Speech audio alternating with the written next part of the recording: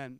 So we see here, Exodus chapter 32, verse 11, the Bible says, And Moses besought the Lord his God, and said, Lord, why doth thy wrath wax hot against thy people, which thou hast brought forth out of the land of Egypt with great power and with a mighty hand? This is a story the Bible talks about where Moses went up to Mount Sinai and got the Ten Commandments. He came back down, and Joshua heard all the noise and basically said, it sounds like there's the noise of war in the camp.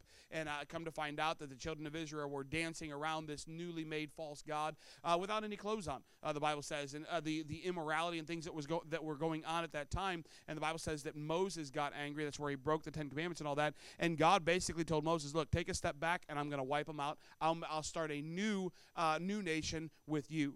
And that's where here we find, and Moses besought the Lord. Moses went to God. To beseech someone is not to simply say, hey, why don't you not do that? Like he begged, he pleaded with God, saying, God, don't do this. Don't kill these people. He goes on. I didn't put the verses on there, but he goes on after this verse to explain, look, how bad will you look? You brought them out of Egypt, and you preserved them only to kill them. What are other nations going to say about that? And obviously the Bible says that God repented of the wrath that he was going to show. And obviously Moses ground up that golden calf, put it in the water, and made the people drink of it. And so they didn't get away with no punishment. They did have a punishment. Obviously they faced other wrath for that as well. But ultimately we see here an entire plague, or an entire country spared because of one person. Once again, Moses, the Bible says Moses went to God, not Joshua, not Aaron, not this person, that person. Moses went to God, besought the Lord, and God preserved Israel because of that. Numbers 25:7, we already mentioned. I'm going to go back to him right now.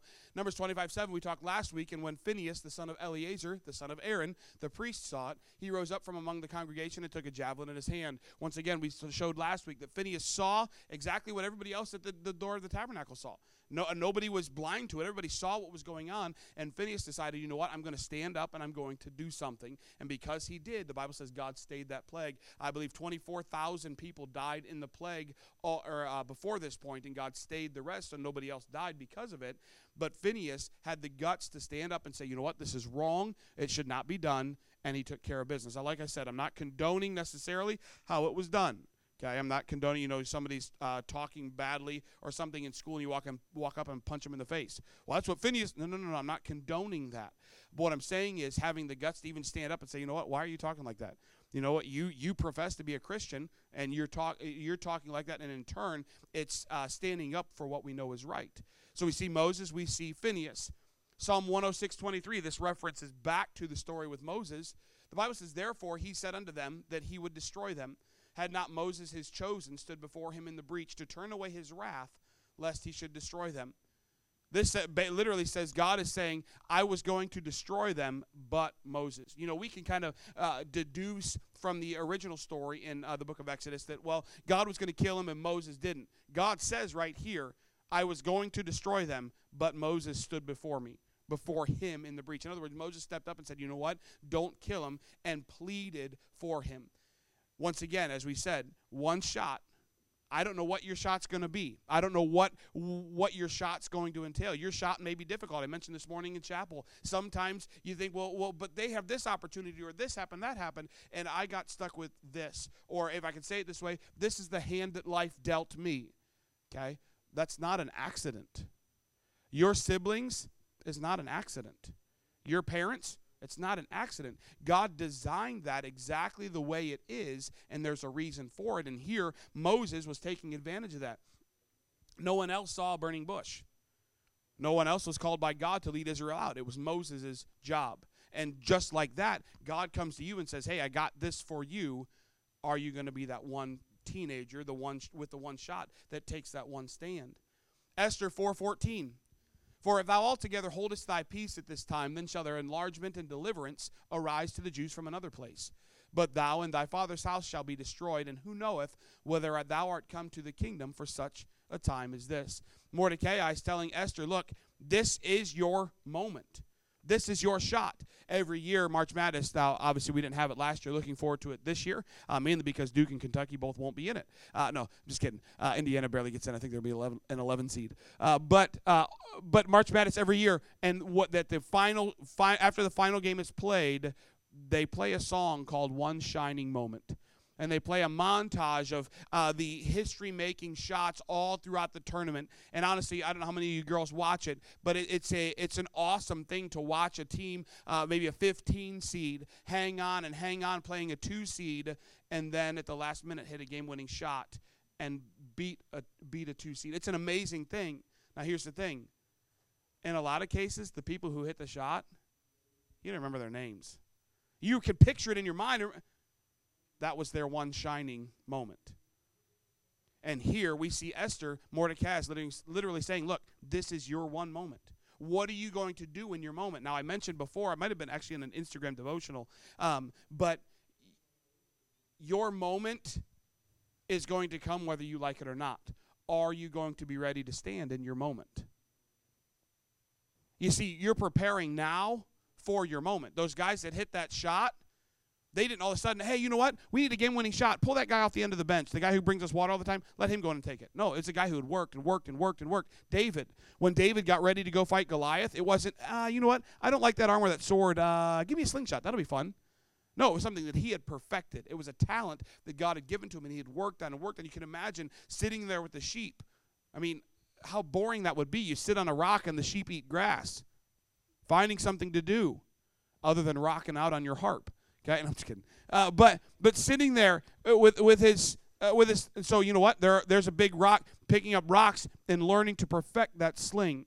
So then when it came time and his big moment came, he was able to defeat Goliath. You think, well, when my moment comes, I'll be ready. Will you? Will you be ready? Because if you're planning on your ability and your strength, guess what? You're going to fall. You're going to get beaten to a pulp. Be like the Hulk when the Hulk takes Loki and wham, wham, wham. We laugh about it, but that's what the devil wants to do to you. He wants to sift you as wheat.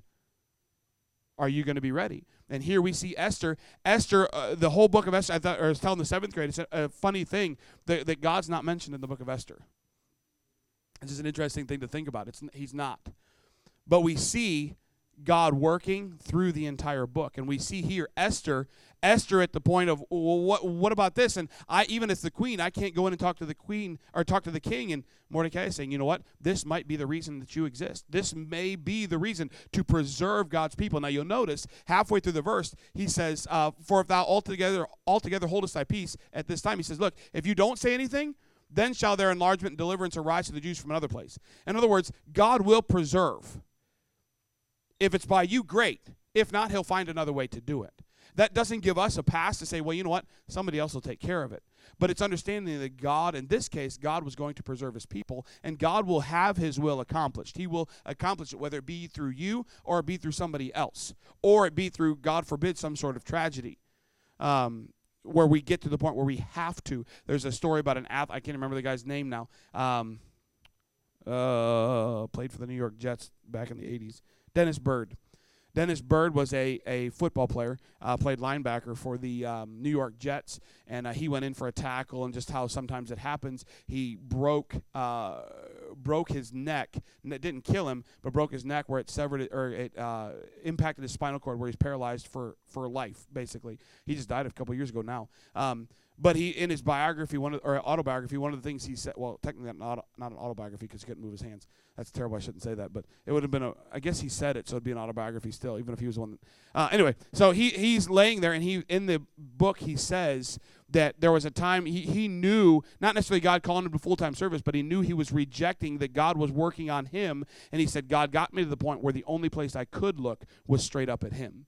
He said, as I lay in that bed, I couldn't move my arms, couldn't move my legs, and God got me to that point. And once again, I'm not saying that God takes everybody to that point, but God will get your attention.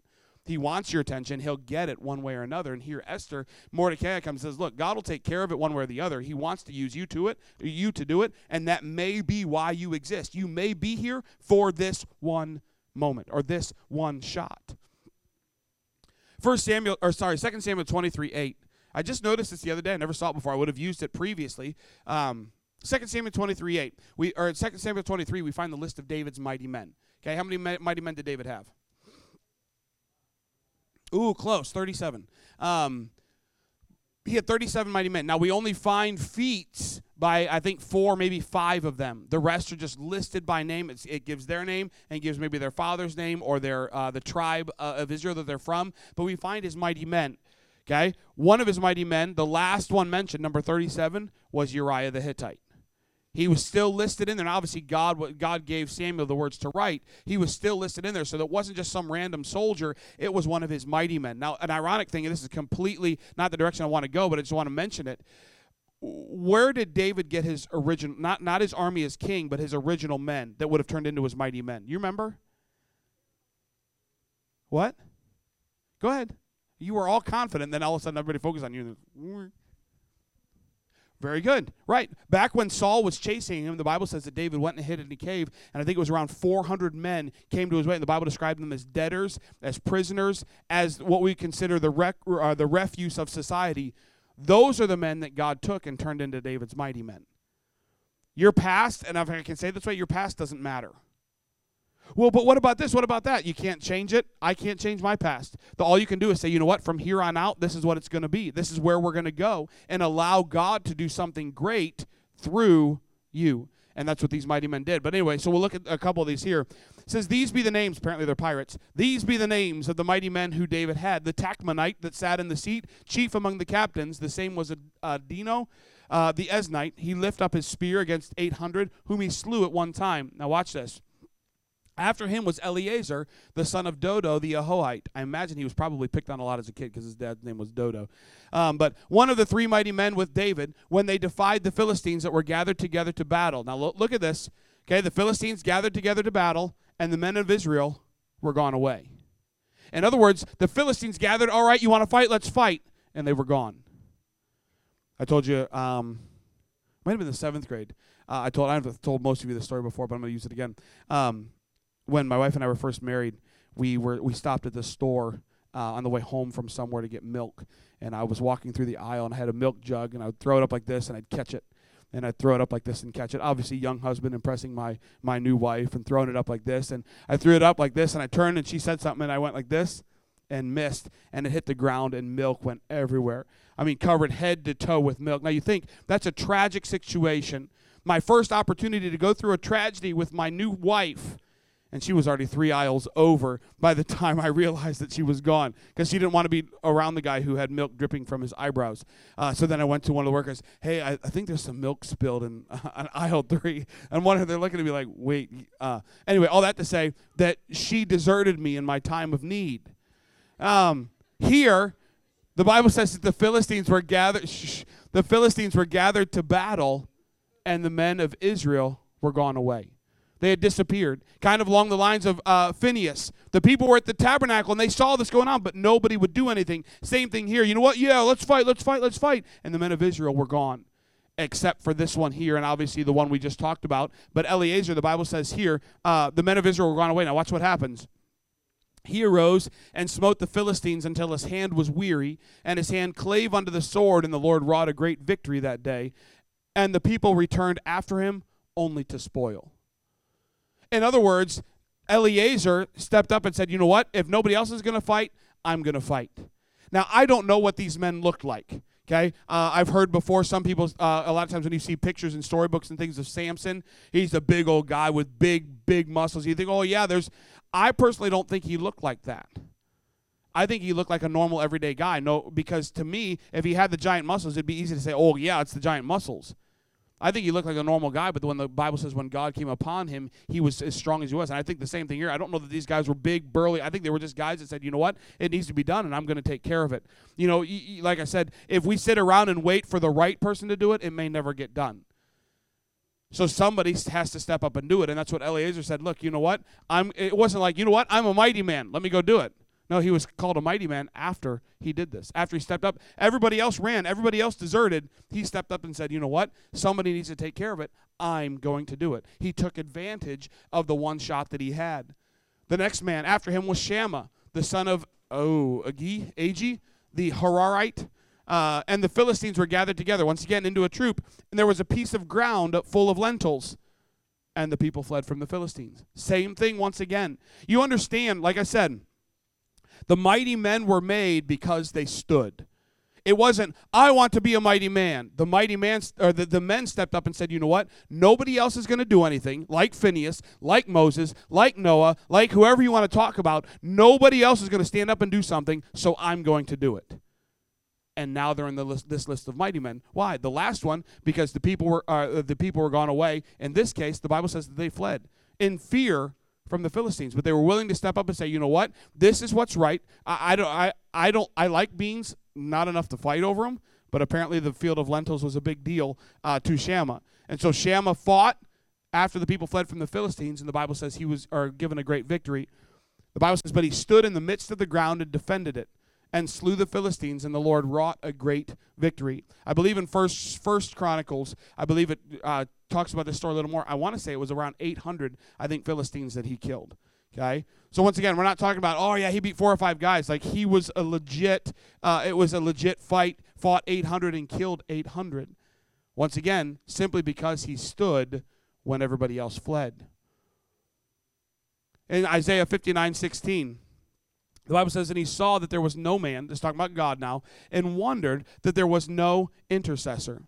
Therefore his arm brought salvation unto him, and his righteousness, it sustained him. This is God, once again, God saying, look, I'm looking for this, and I can't find the one I'm looking for. The continuing on, that's what I was looking for before I moved that slide. Along with the other mighty men, there was one I did want to bring up, a man named Benaiah. Benaiah, the Bible says a little bit later, it says he was not part of those original 3. So his feats were not good enough to be that. But this is what he did. The Bible says in Benaiah, the son of Jehoiada, Jehoiada was a priest, the son of a valiant man of Kabzeel, who had done many acts. He slew 2 lion-like men of Moab. He went down also and slew a lion in the midst of a pit in time of snow. He slew an Egyptian, a goodly man, a very large man, not a good man, but a very large man. And the Egyptian had a spear in his hand, but he went down to him with a staff and plucked the spear out of the Egyptian's hand and slew him with his own spear. Jobs that nobody else wanted to do, okay? I'm not going to fight a lion, okay, because I know how that's going to turn out. The Bible says he went down, fought a lion in a pit on a snowy day.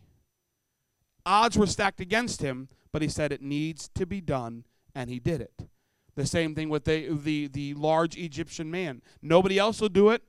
I'll get it done. And we find him here in the list of mighty men. You see, like I said, you know what? Well, I want to be that mighty man, okay? Then it's going to take an opportunity where you just stand. It doesn't matter who, like we sang in the song a couple weeks ago, though none go with me, still I'll follow. Why? Because I'm going to stand regardless of what anybody else does or anybody else says. It's a conscious choice. It's a conscious effort we make. And here Isaiah is saying, look, God's looking around. He was looking for a man, wondered. There was nobody. An intercessor is somebody who comes and pleads on behalf of someone else. And he said, there's nobody. Nobody to do it. He says, therefore his arm brought salvation unto him, and his righteousness, it sustained him. Isaiah 63:5, along the same lines, and I looked, and there was none to help. And I wondered that there was none to uphold. Therefore mine own arm brought salvation unto me, and my fury it upheld me. Once again, he looked around and found no one. You think back to, in that case, or one of my particular favorite parts of history are things like the Medal of Honor. Then you think of the Medal of Honor. The Medal of Honor can be won by anybody. If we went into a battle as an army, any one of us could win the Medal of Honor. But I want to say I think around only 6,000 have been awarded out of the 1.5, 2 million or so soldiers that have ever served in the United States military from the Continental Army on. Only 6,000 have been awarded. Why? Because only 6,000 stepped up and performed that feat. Now, there are a lot of intricate details that go into the Medal of Honor. You have to have 2 other eyewitnesses beside yourself to prove that it happened. And there's sometimes things will happen in World War II, and they'll investigate, and all of a sudden then 50, 60 years later, they finally award the medal because they found somebody who verified what happened. Amazing stories. You think, I wish I could do that. Okay? We're not all cut out that way. Spiritually speaking, we should be. The Bible says with Peter and John that the Pharisees or the religious leaders marveled at Peter and John. They said they were unlearned and ignorant, okay, in regards to the law. I don't think they were stupid, but they were unlearned and ignorant. They marveled, though, because they had been with Jesus. You see, standing spiritually is not, it will be physical in nature, but it's spiritual at heart. Being willing to say, you know what, that's not right. I shouldn't be doing that, and I'm not going to allow myself to do that. So-and-so, now once again, it's not a public thing. So-and-so did this, and they shouldn't have. No, because now you just look like an idiot.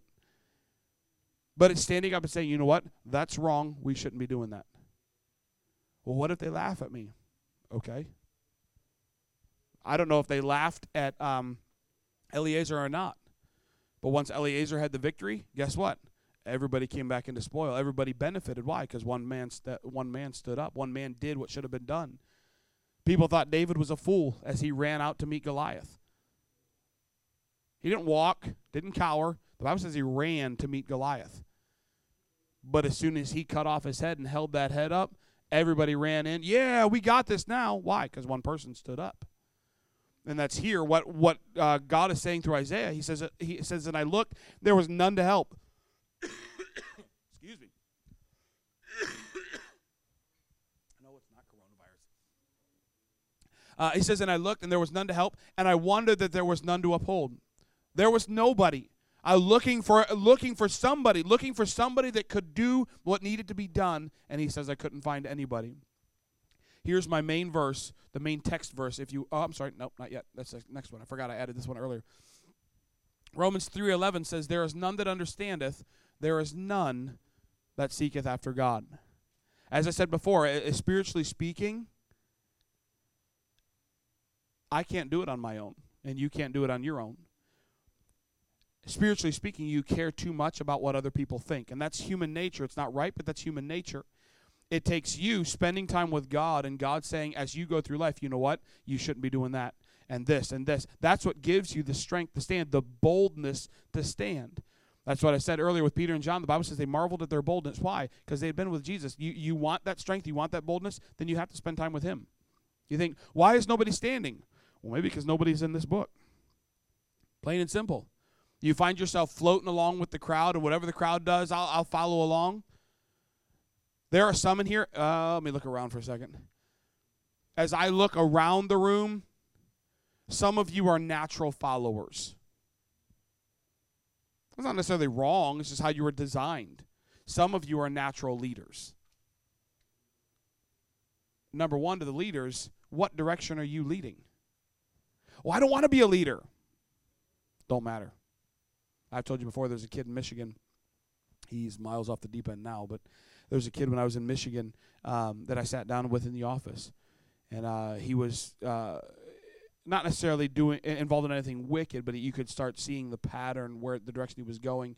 Dad had deserted him long before we had ever even moved to Michigan. And I sat down with him in the office one day, and I called his name, and I said, look, you understand, and I named some other kids in school, and I said, those kids are following you. He says, I don't want them to follow me. And I called his name again. I said, look, it doesn't matter whether you want them to follow you. You don't, as a leader, you don't stand up and say, hey, follow me. You just go and people follow behind you. And I said, that's where you're at. What direction do you want them to go? I don't want them to follow me. And we went back and forth, back and forth, back and forth. And like I said, I know where he's at. I know where he's at today. But ultimately, you're all leading someone. Some of you are leading groups. Some of you may only be leading one person. But where are you leading them? Second of all, to the followers. Be very careful who you follow. As I said to the 7th grade over and over and over and over and over, you are what influences you. Okay? Why do you struggle with maybe an attitude? Or why do you struggle with relationships with parents or struggle with this and that? Because of what is influencing. You can only be influenced one of two ways, your eyes or your ears. That's it. So how are you being influenced? What are you letting influence you? Because the problems and the issues you have are a direct result of what you're allowing to influence you. And so as a follower, you have to be very careful. Even as a leader, you have to be very careful of the things that you allow to influence you, the type of music, the things you watch, the things you look at, the things you search for on social media, the people you follow, the people you watch Snapchat or snaps from and TikToks from, all those stuff. You have to be very, very careful. Why? Because you're constantly being influenced.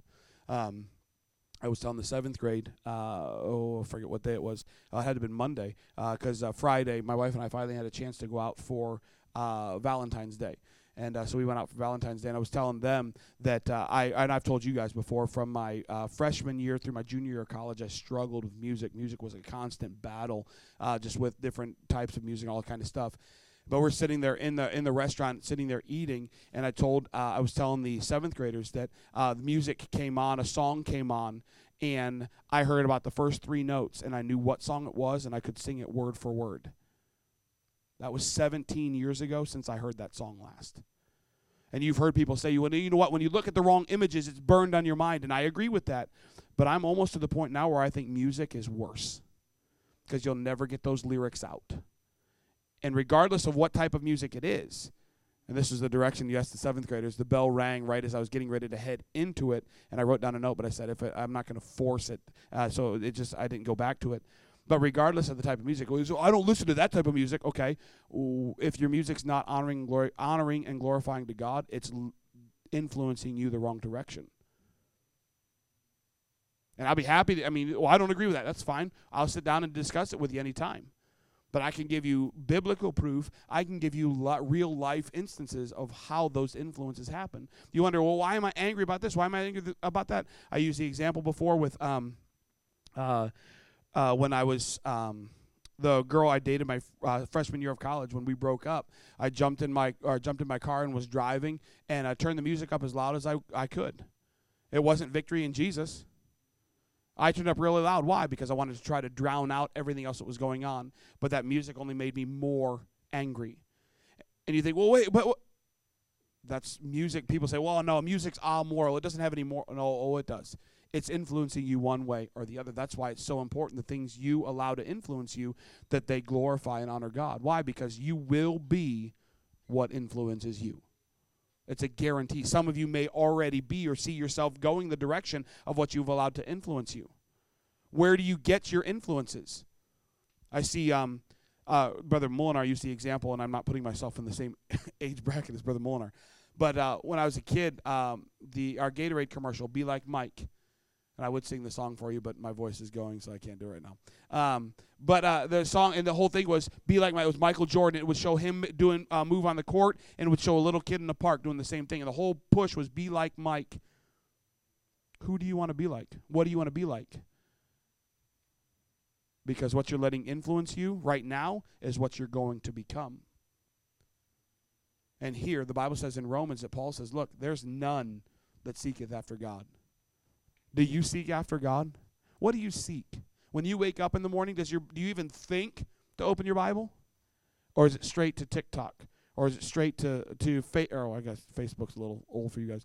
Or where's Lily? Or straight to Twitter for those old at heart people in here. Or is it straight to whatever social media it is, and that's immediately what you're letting influence you, rather than, you know what, I'm going to let God have the primary influence in my life. That's a choice, and that's why Paul says here, there is none that seeketh after God. Now is the verse I wanted to get to. Ezekiel chapter 22:30 then, the Bible says, and I sought for a man among them that should make up the hedge and stand in the gap before me for the land, that I should not destroy it. But I found none. God says, I was looking for one. I was looking for one person that would be able to stand up and make up the hedge. Would be something of whether you want to think of protection or guidance, whatever the case may be. A hedge is just a really a nicely trimmed bush, for lack of a better way to put it. And you think sometimes we look at things like that, we look at it in a negative way. Well, why can't I go on the other side of the hedge? Well, maybe it's there to protect you or keep you in, or maybe it's there to keep other things from getting in to get you, whatever the case may be. The animal we have at our house that my wife calls a dog. He hasn't gotten out in a while, but there was a time where he was squeezing out when he was still losing weight at this point because he was still pretty fat. He had to squeeze through, but he'd squeeze through the bottom of the fence, and he would take off. We have a four-wheeler trail behind our house, and he would take off, and you'd hear him barking way off in the distance. So we're obviously out searching for him. My wife's searching much harder than I am. I'm kind of hoping, you know what, let some bigger animal have gotten him. But searching and searching and searching. Well, one time, or as if you go down that trail, there's a fence. The people, they live behind us, but it's probably 4 or 5 doors down, where there's a chain link fence and 2 pits that live in that yard. And I can imagine, I've never seen him do it, but obviously hearing him bark, I can imagine him going to that fence and bark, bark, bark, bark, bark, bark, bark, bark. He doesn't realize that fence is preserving his life. Because if that pit got over that fence or through that fence, it'd be one snap and bears. I'm just being honest with you. And sometimes, listen, that's what we do. We go out and chase. We want the world. And you don't realize that the fences and the guidelines and the wires and the things that your parents have put up for you are there to protect you, yet you fight against them. Well, Mom, why this? Why that? Later, when you hit my age and you hit senior citizens, I'm kidding. When you hit my age, you begin to look back and think, you know what? That's why that fence was there. So I would be protected. I saw it as something trying to hold me in, but it's actually my parents trying to keep something out. So don't fight those things. Your parents have put those up in love. They don't sit down and think, you know what, all right, how can we make so-and-so's life miserable? All right, let's make this rule or that rule. No. Rules are made to help protect you. Don't fight that. And that's here. Or once again, a hedge is that fence, if you will. And then he says, and stand in the gap for me before the land. In other words, what he's saying is, look, somebody who would come to me and plead. We used the word intercessory a couple verses ago. Somebody that's going to come and beg and plead for the land here. But he says, I found none. The Bible says that God is seeking regularly. We started by saying one shot. We all have one shot at this life. What are you going to do with your shot? At least get a shot up. You think of it in a basketball connotation. You're trying to run the clock down and at least get a decent shot. Make it count. Then we said one teenager. Thankfully, and once again, I'm not saying this as a way for us to let up, but I feel that as a youth group, I feel we're headed the right direction. Sometimes we'll stray and straggle, and obviously things like next week's youth rally are things to help kind of give us a shot in the arm to continue where we need to go. But sometimes you may feel like you're the only one. One teenager, David, stood. And as a result, God preserved Israel, and everybody jumped in behind him. But it took that one teenager. We said one stand, Phineas. Phineas said, you know what? I don't care what everybody else does. I know you see what's going on. I see what's going on. God sees what's going on. I'm going to go take care of it. I'm going to address what's going on. And he went to battle for it. And God preserved Israel for that. Ezekiel said he is seeking for one. That's what he's seeking for. Are you that one? You see, because it boils down to you. He's already said he's looking for it. Are you willing to be used? Are you ready to be used?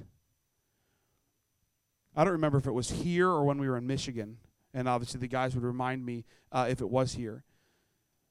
But I remember coaching in a game, and I think somebody fouled out. It was a close game. Somebody fouled out, and I remember looking down the bench and saying, hey, so-and-so go in. And the person on the bench that I called said, no, I don't want to go in. They were scared of what was going to happen in the game. They were scared to be the one that may lose or that would make the turnover to lose, whatever the case may be. And they literally rejected the one shot that they had. The coach was looking for someone. I said, no. I don't want any part of that.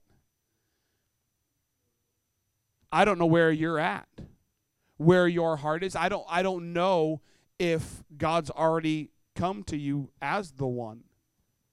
Now, here's the thing. It's not that there's only one out of all of you. But if you take a group this size, even just in the city of Mobile, it seems pretty small. And you may be the only one, you juniors and seniors, as you head off to college, you head off into the workforce, you may be the only one at your job. You may be the only one in your college. I don't know. But Ezekiel says God's seeking for one. You got one shot at this life.